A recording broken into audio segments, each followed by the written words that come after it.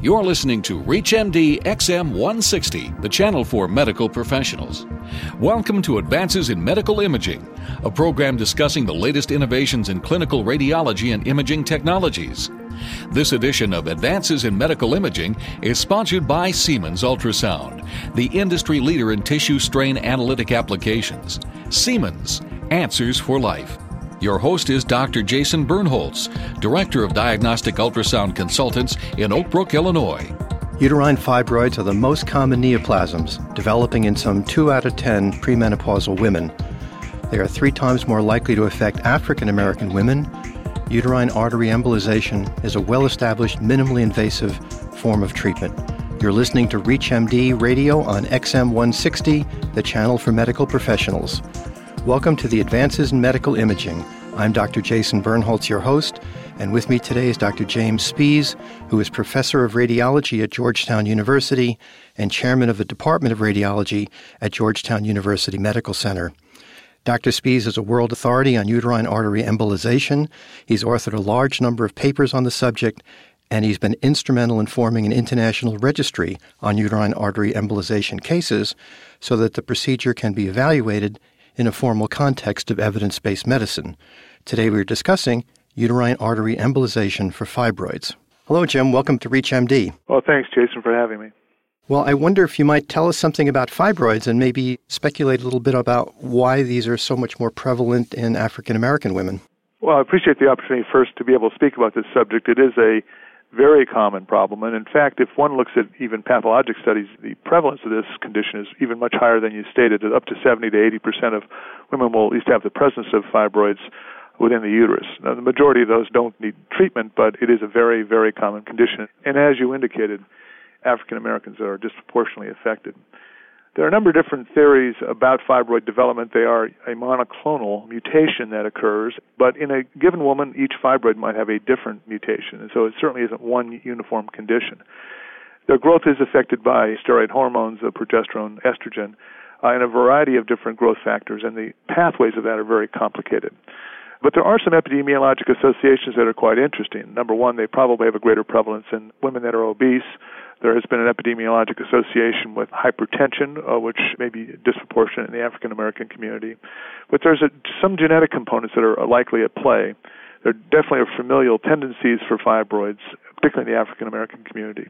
Some recent research from the NIH is interesting in that they've looked at the genes that are associated with keloid formation and exuberant scarring, and they appear to be upregulated in many patients with fibroids. So one thought about these is that these are really, in part, a reparative process related to some injury, and one could speculate whether there's some vascular injury associated with hypertension or other potential causes, and that this is really related to the body's attempt to try to repair those. This is particularly true in large fibroids, which, again, African Americans are disproportionately affected by. Well, fibroids, not only so common, but they're very easily diagnosed, so that I guess over the years, everything imaginable has been blamed on fibroids. How do you decide which fibroids to treat, which patients to treat? It is difficult because almost all women have some gynecologic symptoms at baseline. There's bloating, premenstrual discomfort, cramping are common in normal parts of a normal menstrual cycle.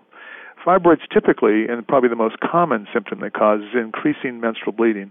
And most women have to be their own judge. In other words, a woman can say that, well, my periods are heavier and longer than they were a year or 2 or 3 years ago. And that's a symptom that's commonly associated with fibroids. Fibroids that are associated with heavy menstrual bleeding typically are deep within the uterus and deviate the endometrial cavity, and they're either intracavitary or in the deep myometrium, causing distortion.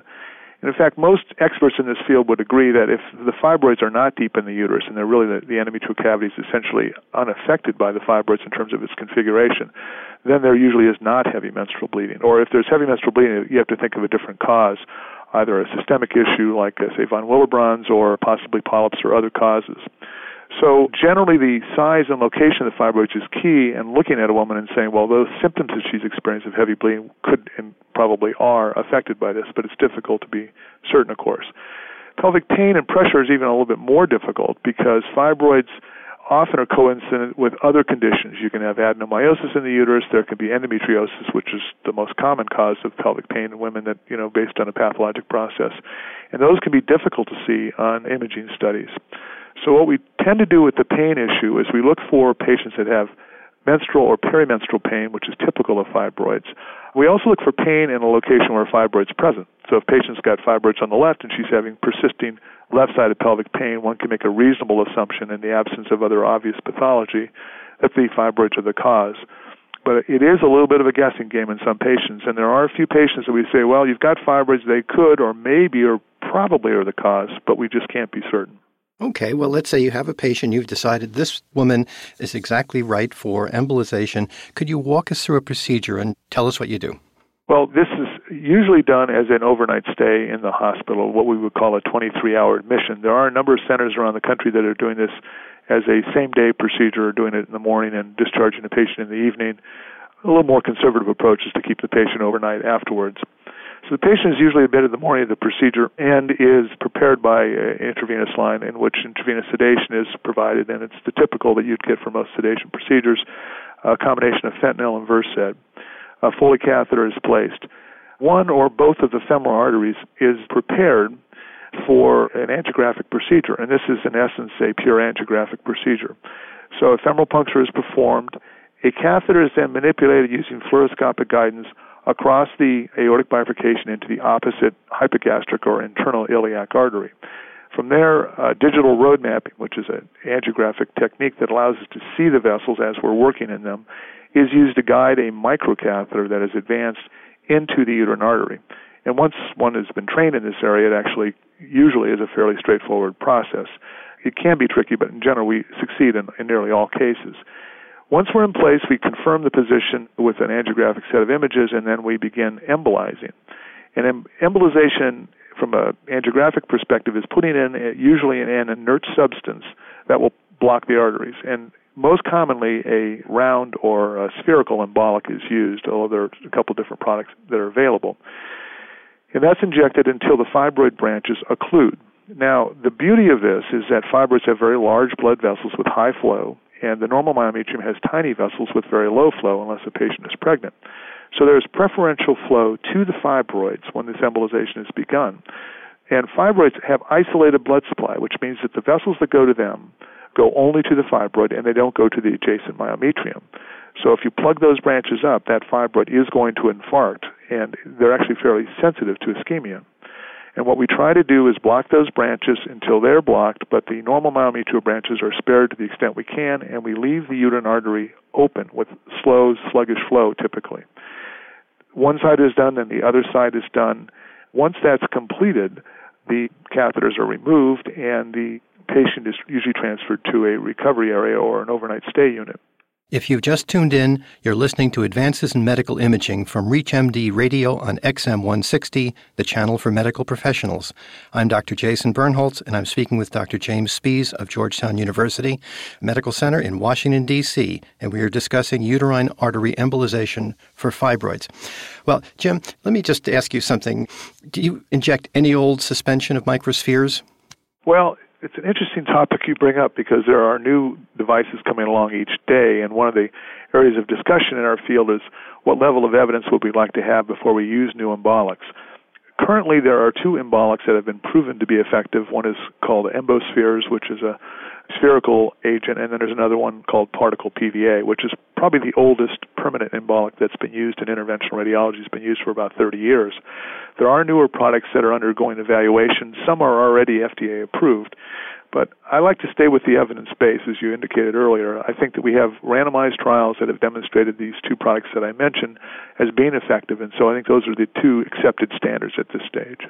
Well, I mean, my question was a little bit facetious because what I wanted to sort of have you emphasize, which you did very well, is that the procedure is what it is because interventional radiologists like you have gone over and optimized every single step in the procedure, including the diameters of the particles that you use for embolization and selecting catheters, etc., so that it's something that has been very thoroughly optimized over many years of experience.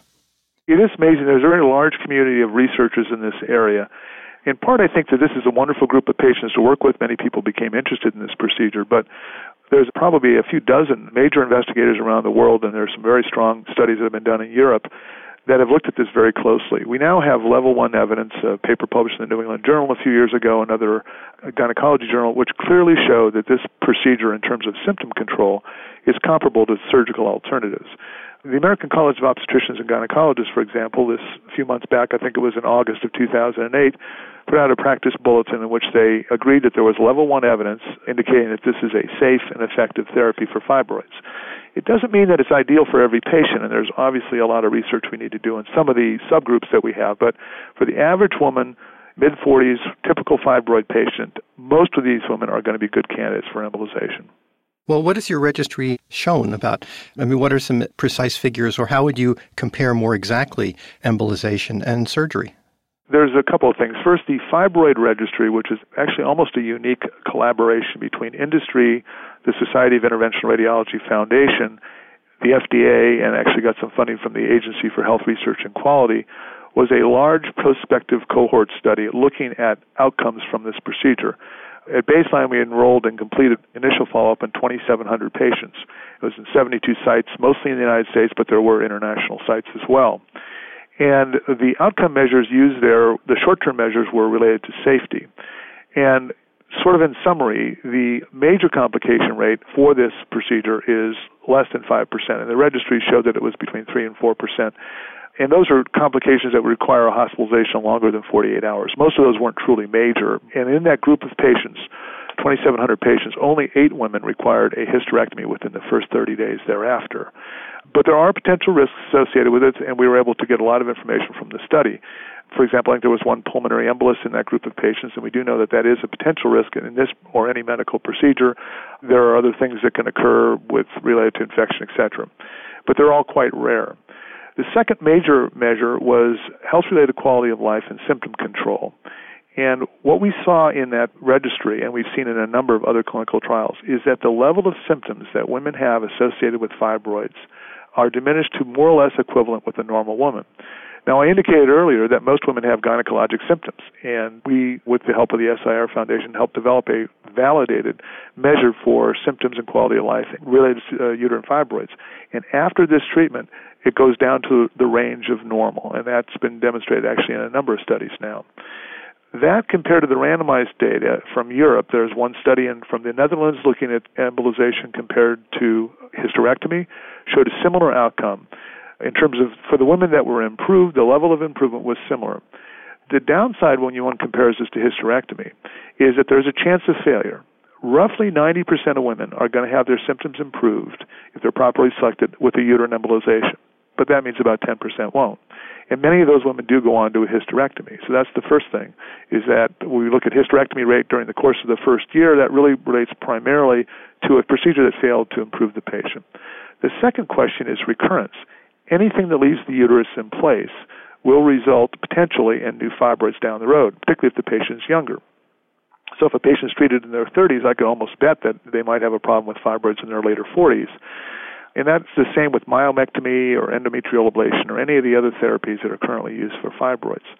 So we looked at the 5-year outcome here in a group of 200 patients at Georgetown, and 80% of women had their symptoms continue to be controlled by 5 years afterwards, but 20% needed to undergo additional therapies, some of which were hysterectomies.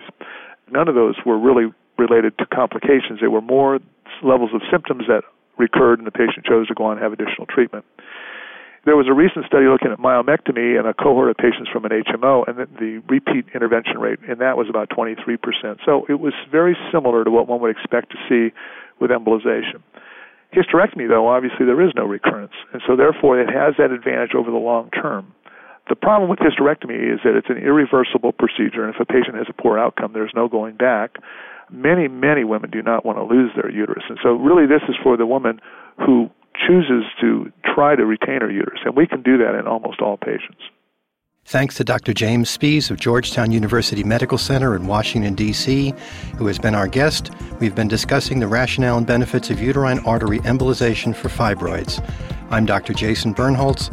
You've been listening to Advances in Medical Imaging from ReachMD Radio on XM 160, the channel for medical professionals. ReachMD online, on demand, and on air. Please visit us at reachmd.com, and thank you for listening. You've been listening to Advances in Medical Imaging, sponsored by Siemens Ultrasound. For more details on this week's show or to download the segment, visit us at ReachMD.com. Thank you for listening.